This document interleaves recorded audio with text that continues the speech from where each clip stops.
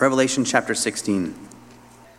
Then I heard a loud voice from the temple telling the 7 angels, "Go and pour out on the earth the 7 bowls of the wrath of God." So the first angel went and poured out his bowl on the earth, and harmful and painful sores came upon the people who bore the mark of the beast and worshipped its image. The second angel poured out his bowl into the sea, and it became like the blood of a corpse. And every living thing died that was in the sea. The third angel poured out his bowl into the rivers and the springs of water, and they became blood.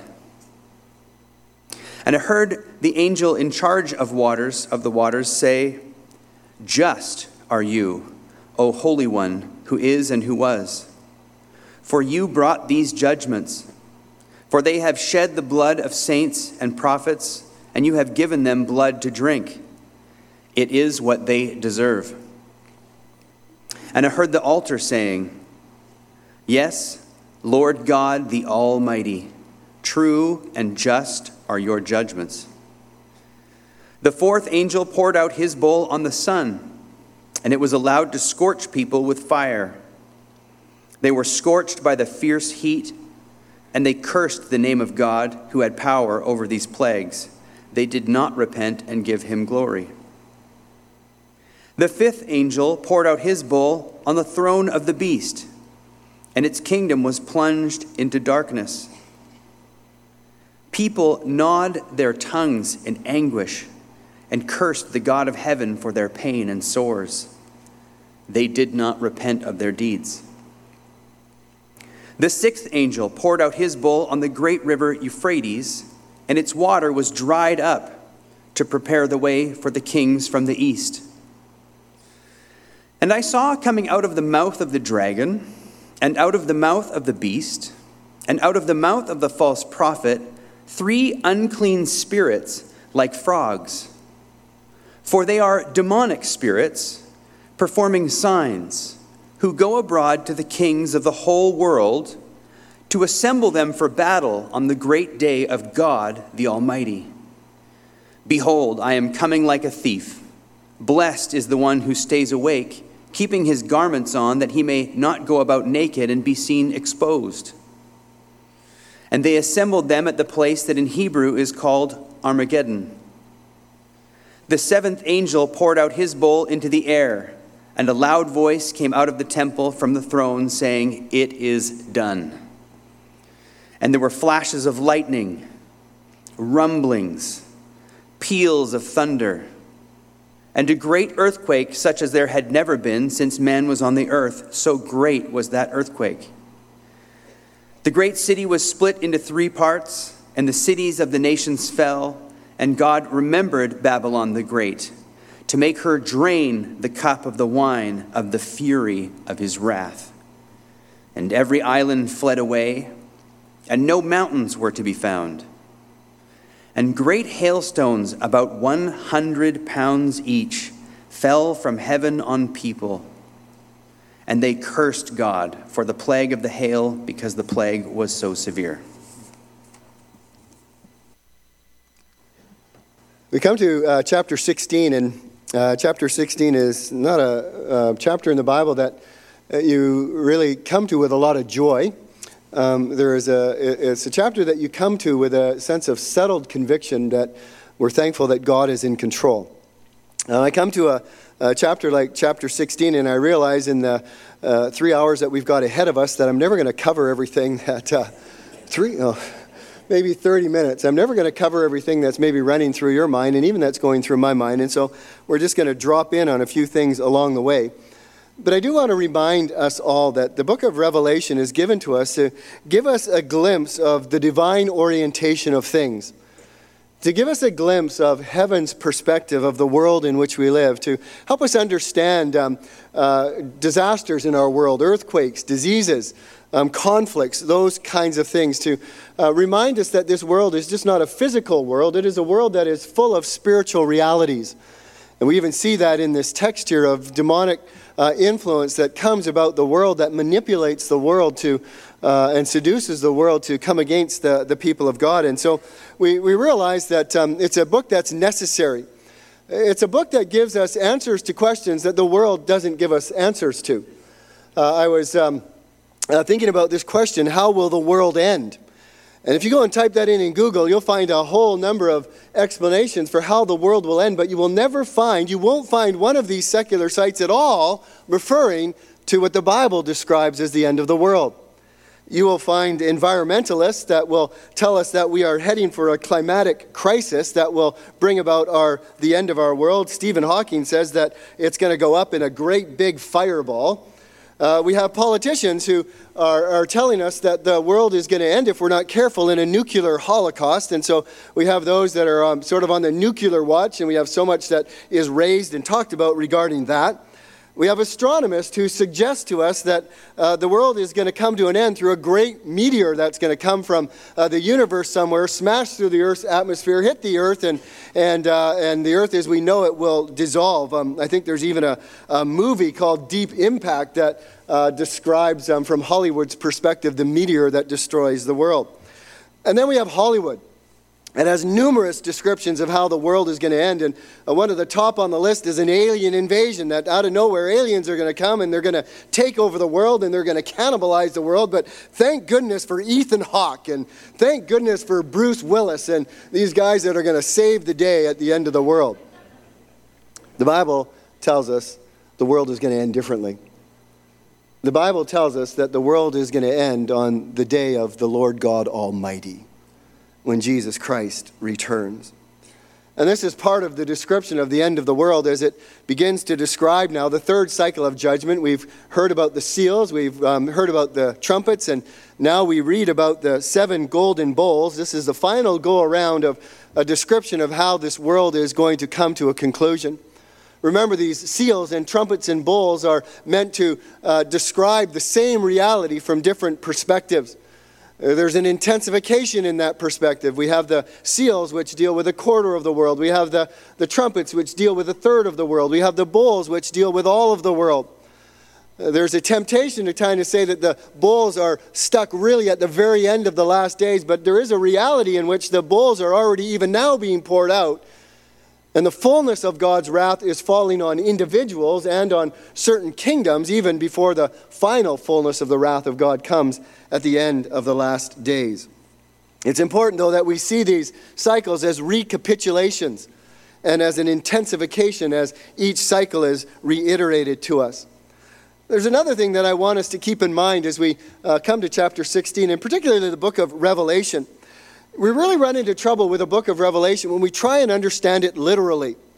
I have been amazed going through it again and again to see the interpretations that some come up with when they try and describe these things literally.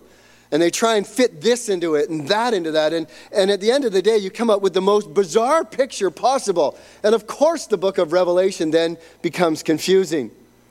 The book of Revelation is apocalyptic literature. It is given to us in signs and symbols, and it's important that we understand that it is written in signs and symbols. And we know that signs and symbols are not meant to be taken literally. That symbols often point to a reality, but they are not the reality themselves. Again, symbols point to a reality, but they are often not the reality themselves. If you are a fan of political cartoons, you understand this, that political cartoons, a great political cartoonist, they are amazing because they can take signs and symbols and they can say just with almost a million things with this amazing picture that they draw. Because the signs and the symbols, they resonate with us and we understand them. We know they're talking about so much more than a particular symbol that they have portrayed. I was thinking about this. I'm trying to understand it or trying to help you understand it. We take the U.S. flag, for instance. The U.S. flag is stripes and stars and red, white, and blue, and we understand it to be a literal piece of cloth that is designed that way. But we understand that it is much more than a piece of cloth with stars and stripes and colors.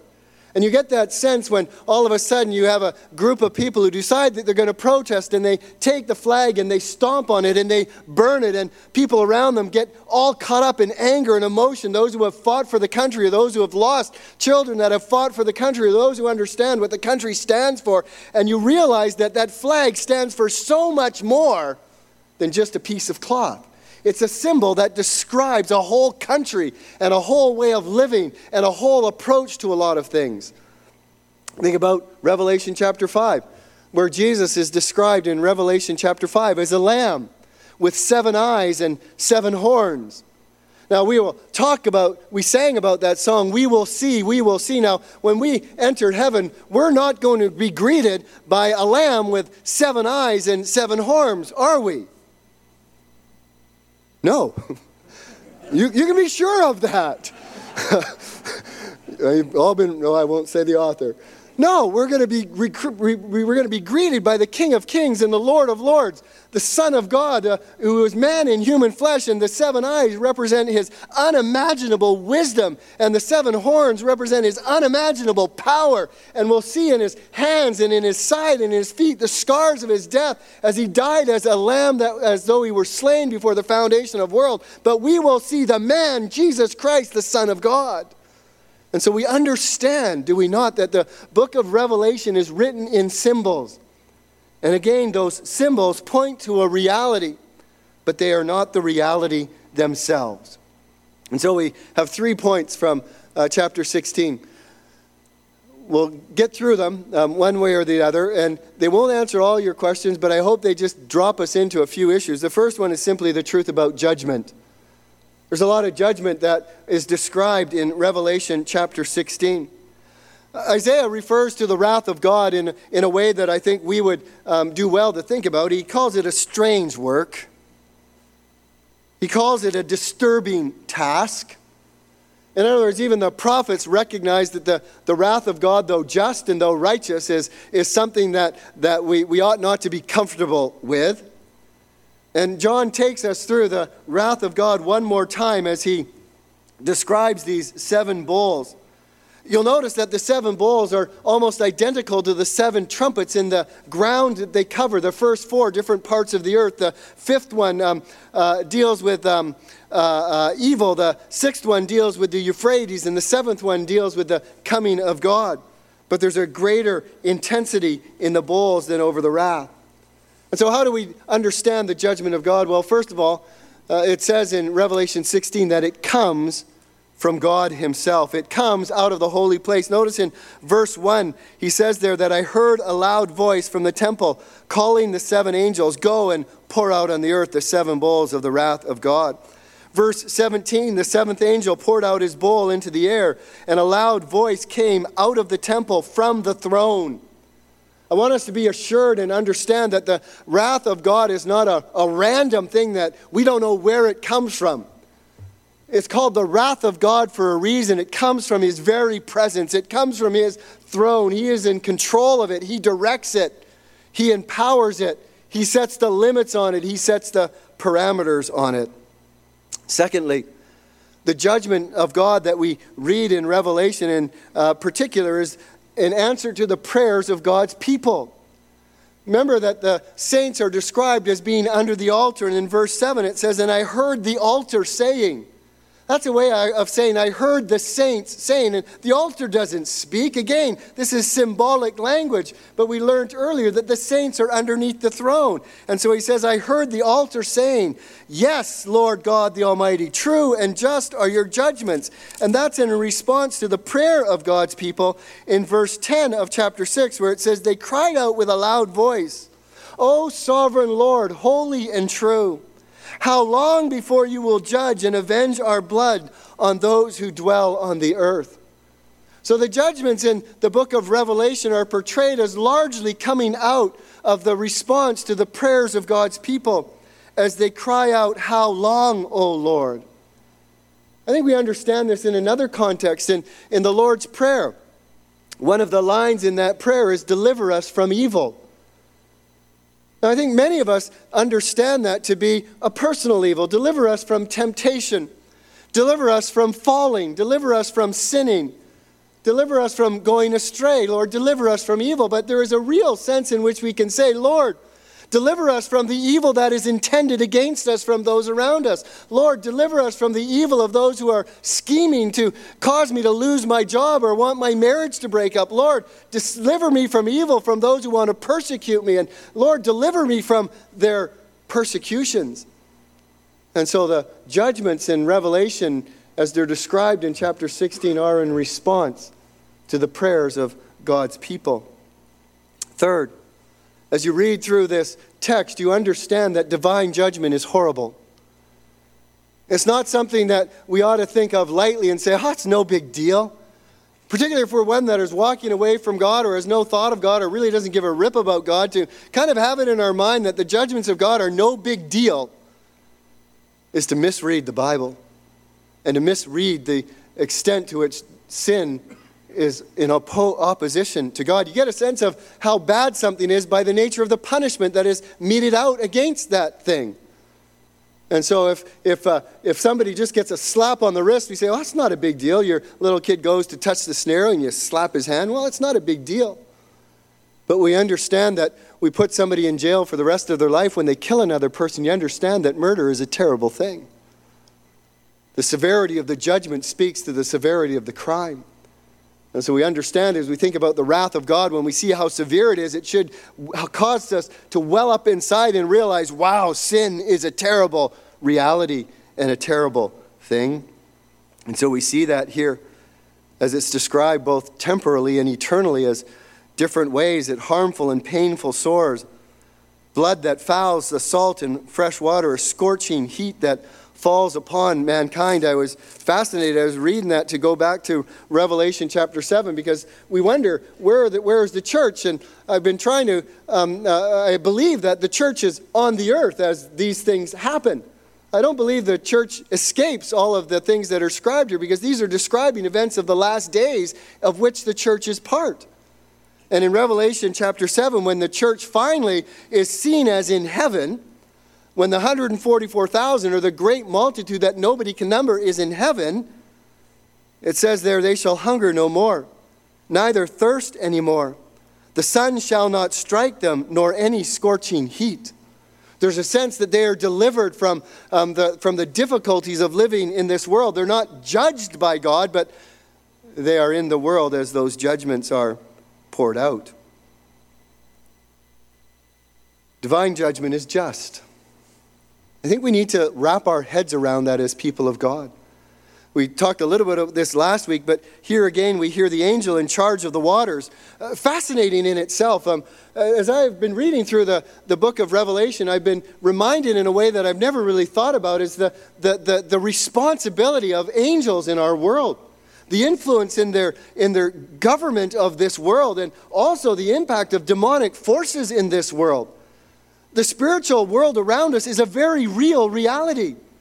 We don't just live in a physical world. We live in a world that is in many ways ruled and guided and waged wars in spiritual realities with angels and with demons, as we will see a little bit more.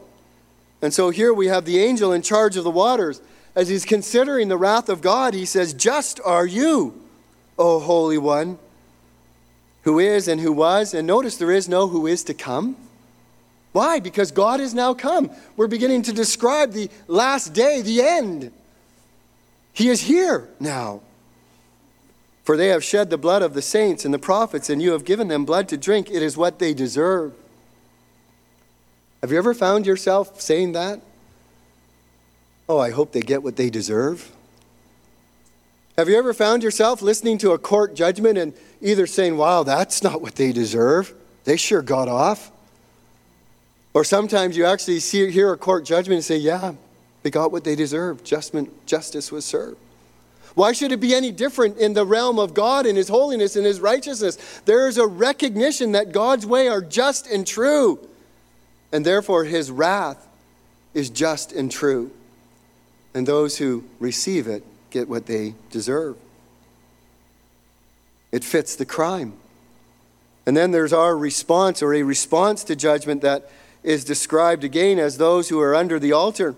as they say, yes, Lord God the Almighty, true and just are your judgments. And we spoke last week about the importance of us as a people of God, not viewing God's actions through our eyes, but viewing them through his eyes.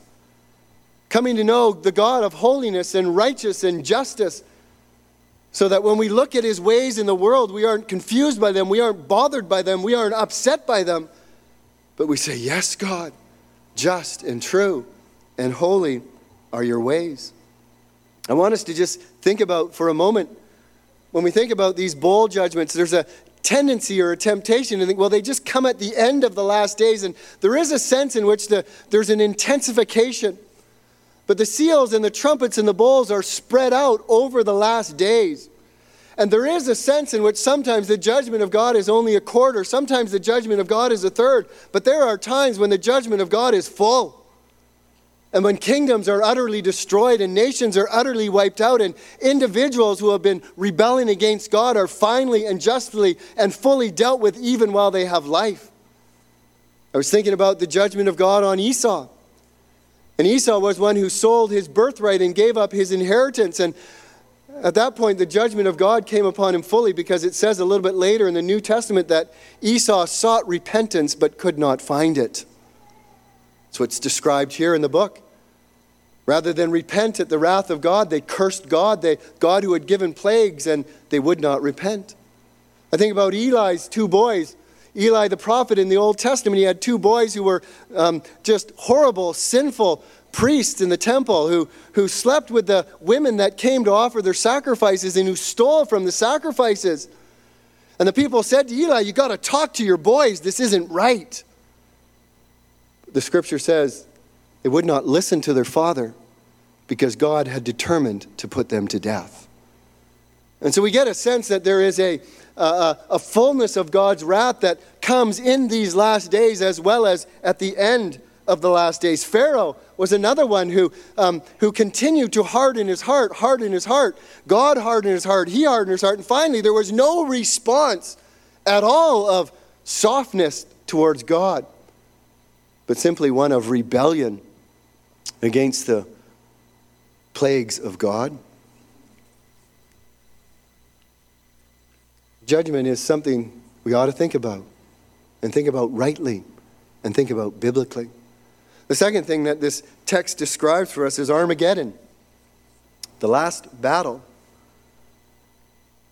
Both the sixth trumpet and the sixth bowl drive us to think of Armageddon in terms of the Euphrates River. Again, a symbol of beyond the borders of the Euphrates. The Romans used to fear the Parthians who would make invasions. And you figure for the Romans to be as scared of somebody, they must have been pretty brutal. But beyond the Euphrates came also those that destroyed Babylon. Cyrus dried up the Euphrates, or diverted the Euphrates, and defeated Babylon, and the people of God were released. But the river Euphrates and its drying up is a symbol, again, of the entrance into the world of this final battle, this final army against the people of God. It says that when the sixth bowl is poured out on the Euphrates River, it dries up, making way for the kings of the east. The kings of the east, at least in the Old Testament, were used to described as the enemies of the people of God, the enemies of Israel. But you notice it's expanded, because then he says also it describes the kings of the whole earth, all the nations who assemble to make war against the people of God, the church, those who belong to God. And behind these kings, behind these assemblings, is this demonic horde.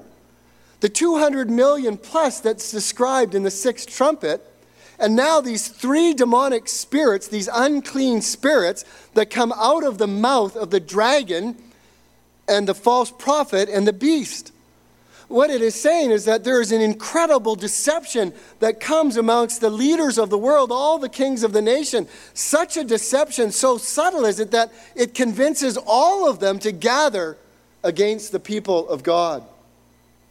It's an incredible gathering as they assemble together for this battle, the battle on the great day of the Lord Almighty. It's a global conspiracy that is inspired by hell itself. And so the scripture describes that the route has been prepared through the symbolism of the Euphrates River, giving access and allowing all the nations of the earth to gather. It's an army that has been assembled through demonic deception and through subtle deception as the demons, these unclean spirits like frogs, speak out of the mouths of the unholy Trinity. And the battlefield is described as Armageddon. It says they assembled them at the place called Armageddon. It's a name known by many around the world. We probably hear our Armageddon in the news or in the media or some news feed at least probably once every month, if not more than that. It's a familiar word. I think there's a movie called Armageddon. It stars Bruce Willis. I've never seen it. But I know there's a movie called Armageddon. Thank the Lord for Bruce Willis, eh?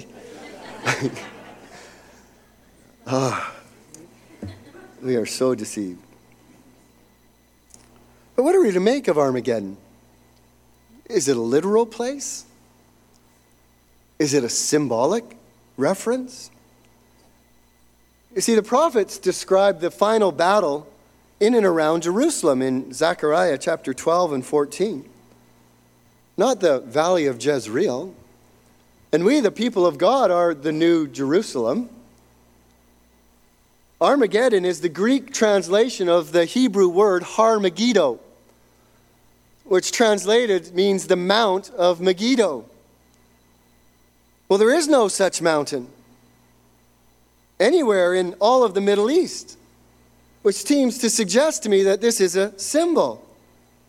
There is a plain in the valley of Jezreel, but not a mountain.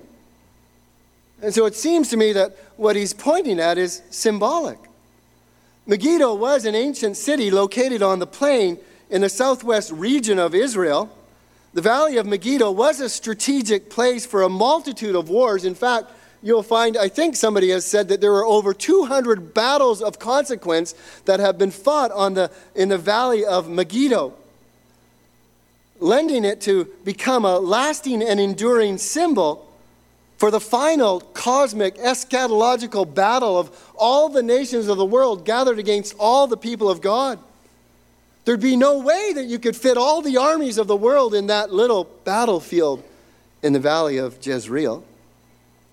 I don't think geography is the major concern. I think it's the symbol that there is going to be a final gathering of all the forces of this world that follow the beast and the unholy Trinity. All those forces will be arrayed against the people of God in a final battle. And in fact, I don't know anywhere in Revelation where that battle is said to actually be fought. Because God comes back and destroys the armies, as you read in chapter 19 and in chapter 20. Think about it this way. We use famous battles that have occurred in the world to describe things that we're going through. This is my personal Waterloo. We understand when we use that phrase, we're not thinking about the actual battlefield where Waterloo was fought, but we're using that as a symbol for the reality in which we are actually walking through right now when we say, this is my Waterloo.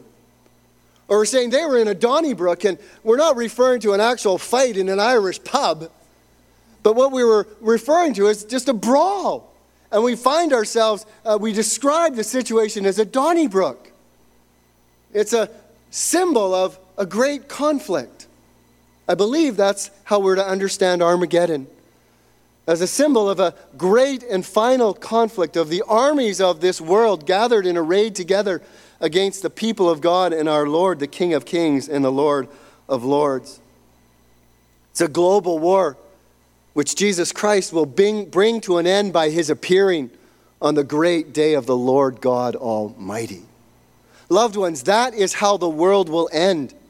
The world is not going to end in some fireball, some climatic fireball. The world is not going to end as a meteor slams through our atmosphere and impacts the world. The world is not going to end through a nuclear holocaust or an alien invasion.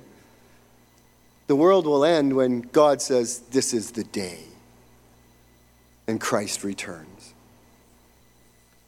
Finally,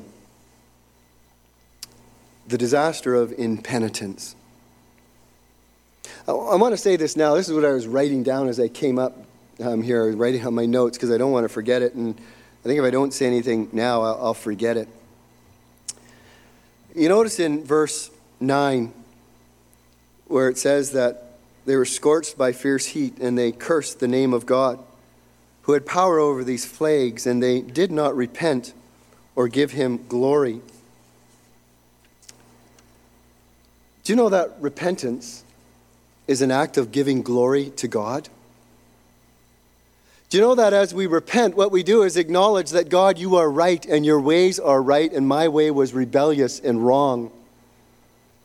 We get a picture of this or an image of this in Joshua chapter 7 when Israel is defeated, and they're defeated because Achan has stolen a bunch of stuff and he's hidden it under his tent. And finally the lot has been cast and it's narrowed down to Achan and his family. And Joshua says to him, "Now Achan, give glory to God and tell us what you have done." And so even in this last day, they will not give glory to God through repentance and acknowledge that God's ways are right. There will come a time, and it may come in our earthly time, or it may come at the end of the last days when it will be impossible to repent. When our heart has become so hardened, so petrified, that there's no response to God. There is a recognition of God. It says they recognized the plagues were from God. They recognized that this was his doing. But rather than repent, they cursed God. And they would not glorify him through repentance. I think we need to understand something from this text, and in fact from the Bible. That judgment does not soften a heart towards God. Judgment will tell us or will remind us or show us that we deserve what we're getting or it is just and right. But judgment does not soften a heart towards God. You can see that in the court system. People who rightly accept their sentence and they're never repentant, but they recognize that justice has been done. What softens a heart is grace and mercy. What softens a heart is one turning to God and saying, "God, be merciful to me, a sinner. God, be gracious to me." See, if you find yourself under the heavy hand of God today and you're aware maybe that there's judgment in your life and you sense that God is doing something, but you're really on the fence and say, "No big deal." Maybe God has allowed you to be here today so that before that heart becomes petrified, you might say, "God, I need your gift of repentance. I need you to soften my heart. I need you to show me the sinfulness of my ways. I need you to wash me in the blood of Christ." David expresses it so beautifully. "Have mercy on me, O God," after he was found out and having an affair with another man's wife and then killing that man. "Have mercy on me, O God. According to your steadfast love, according to your abundant mercy, blot out my transgressions. Wash me thoroughly from my iniquity. Cleanse me from my sin, for I know my transgressions, and my sin is ever before you. Against you and you alone have I sinned and done what is evil in your sight, so that you may be justified in your words and blameless in your judgment." He recognized God would be blameless in his judgment. What he realized was he needed God's mercy and grace. Paul describes it the same way. He says, "We were by nature children of wrath like the rest of mankind. But God being rich in mercy," there it is again, but God being rich in mercy, "because of his great love with which he loved us, even when we were dead in our transgressions and sins, made us alive together with Christ. By grace you have been saved, because of the immeasurable riches of his grace in kindness towards us in Christ Jesus." I've been thinking a lot about Revelation 15:8 last week. Remember how when the 7 bowls were being poured out, no one had access to the temple. And I indicated, I think that's because God was finally saying there is no more time for intercession. The time of judgment has come. You see, loved ones, The world in which we live has a significant pull. Its pull and its attraction to us is constant and ever morphing, looking for new ways to suck our loyalty away from Christ so that we fall in love with it. The power of sin is great. You feel it, I feel it. We know it every day. The deception of the false prophet is powerful and effective. And the wrath of God is real. I was stunned as I was thinking about verse 15 of chapter 16. Right in the middle of the bold judgments, Jesus speaks. The placement of it it's caught me off guard. It seems to say, listen, Paul, Christ has not returned yet. In the midst of all these judgments, it's like Jesus saying, okay, now watch out, church. He first speaks to the church, and then I'll have a word to the unrepentant. But to the church, he simply says, this is the third of 7 blessings. Behold, I am coming like a thief. What's he saying there? All of a sudden he stops midstream in all these bowls of judgment. He says, church, I'm coming like a thief. And then he says a little bit more. He says, blessed is the one who stays awake, keeping his garments on. Ethel, you. Oh, sorry. Kathy knows where my head's going. It's not a good place. And she's saying, keep quiet, Paul. This language of thief, we're familiar with it, aren't we? Paul talks about it in 1 Thessalonians chapter 5, verses 2. He says, we should know full well that the day of the Lord will come just like a thief in the night. Jesus speaks of it in Luke chapter 12, verse 37 to 39, that he's going to come like a thief, or if the master knew when the thief is coming, he would be awake. It's a call to us to be alert. It's a call to us to be watchful. It's a call to us to be awake. It's a call to us not to be sucked in by the deceptions of the world in which we live. You see, John takes us back to 2 churches, the church in Sardis and the church of Laodicea. These were both churches that had amazing reputations, but underneath they were a mess. He says to the church in Sardis, you have a reputation of being alive, but you are dead. And his word to them is, wake up. Take the cold water of the gospel, so to speak, and splash your face with it and wake up. Don't listen to the lies. Don't follow the deceptions. Don't get sucked in by the world around you. Wake up. And even in chapter 3, he says, because I am coming like a thief. And the church in Laodicea was a church that was described as being lukewarm. It was a church that was described as being self-sufficient. I have everything I need. They were living as though they could really get by without God, thank you very much. And Jesus comes back to them and says, listen, you're in big trouble. You need to buy something for your eyes. You need to wash your garments.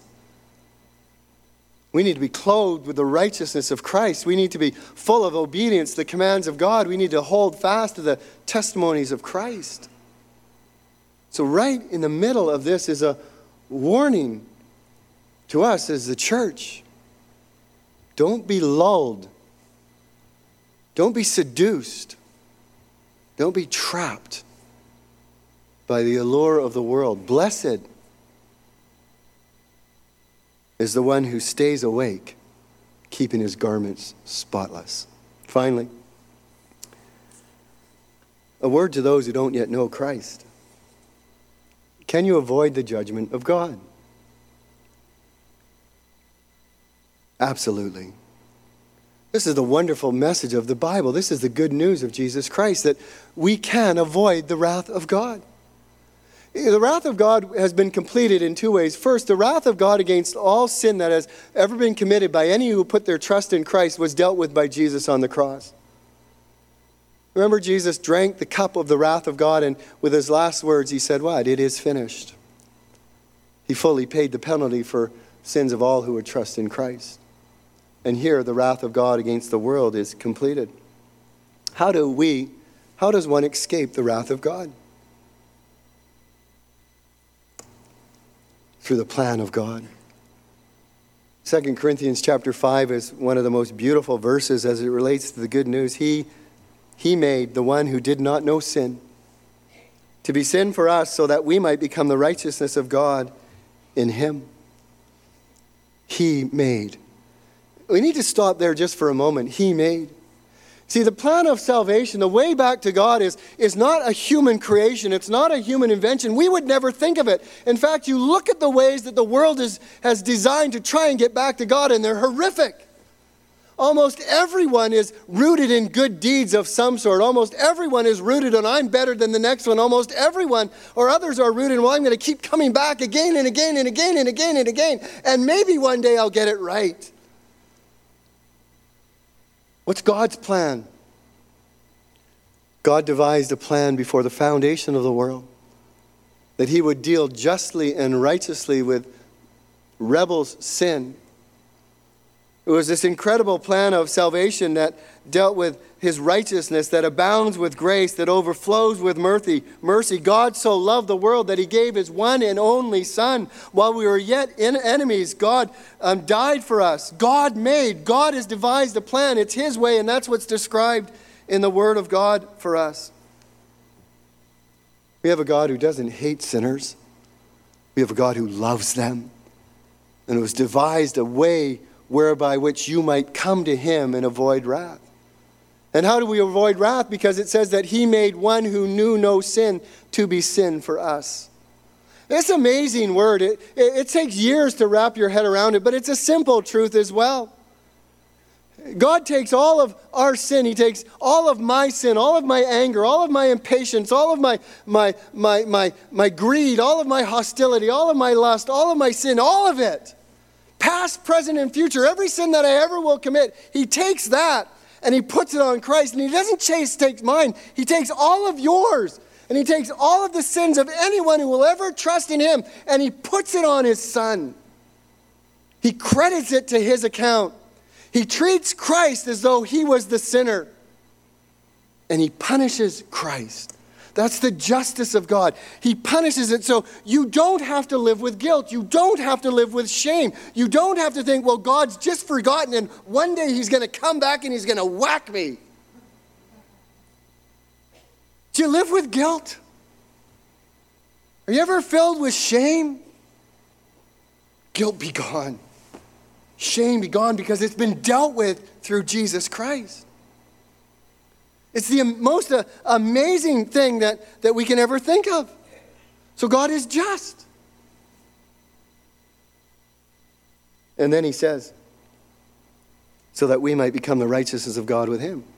God took our sin and credits it to Christ so that Christ is punished for it. And God takes Christ's righteousness, which is foreign to us, and he places it on us, so we're credited with the perfection of Christ. It's almost beyond belief. It's almost beyond understanding, but it's true. And then when God looks at us, he sees us as perfect. He sees us as blameless. He sees us as spotless. His wrath is dissipated because it's been poured out on his Son, Jesus Christ. That's how you avoid the wrath of God. By putting your trust in Jesus Christ and accepting the plan of God for your salvation. Great news. Father, we thank you for our time together today, for our understanding of the Word of God. It's a gift, Father. As I look around me and I talk to any random person who's not familiar with you or the Word of God and ask them how the world will end, the last thing that any of them will ever say is it will end because God says it's time. But in your grace and your mercy to every one of us here today, you have given us an opportunity to hear the truth about how the end will come. To hear the truth about why the world is the way it is. To hear the truth about God, who cannot let sin go. To hear the truth about God, who has given a way of escape from his wrath for all who put their trust in Jesus Christ. Thank you for truth, Father. Speak to our hearts, I pray, in Jesus' name. Amen.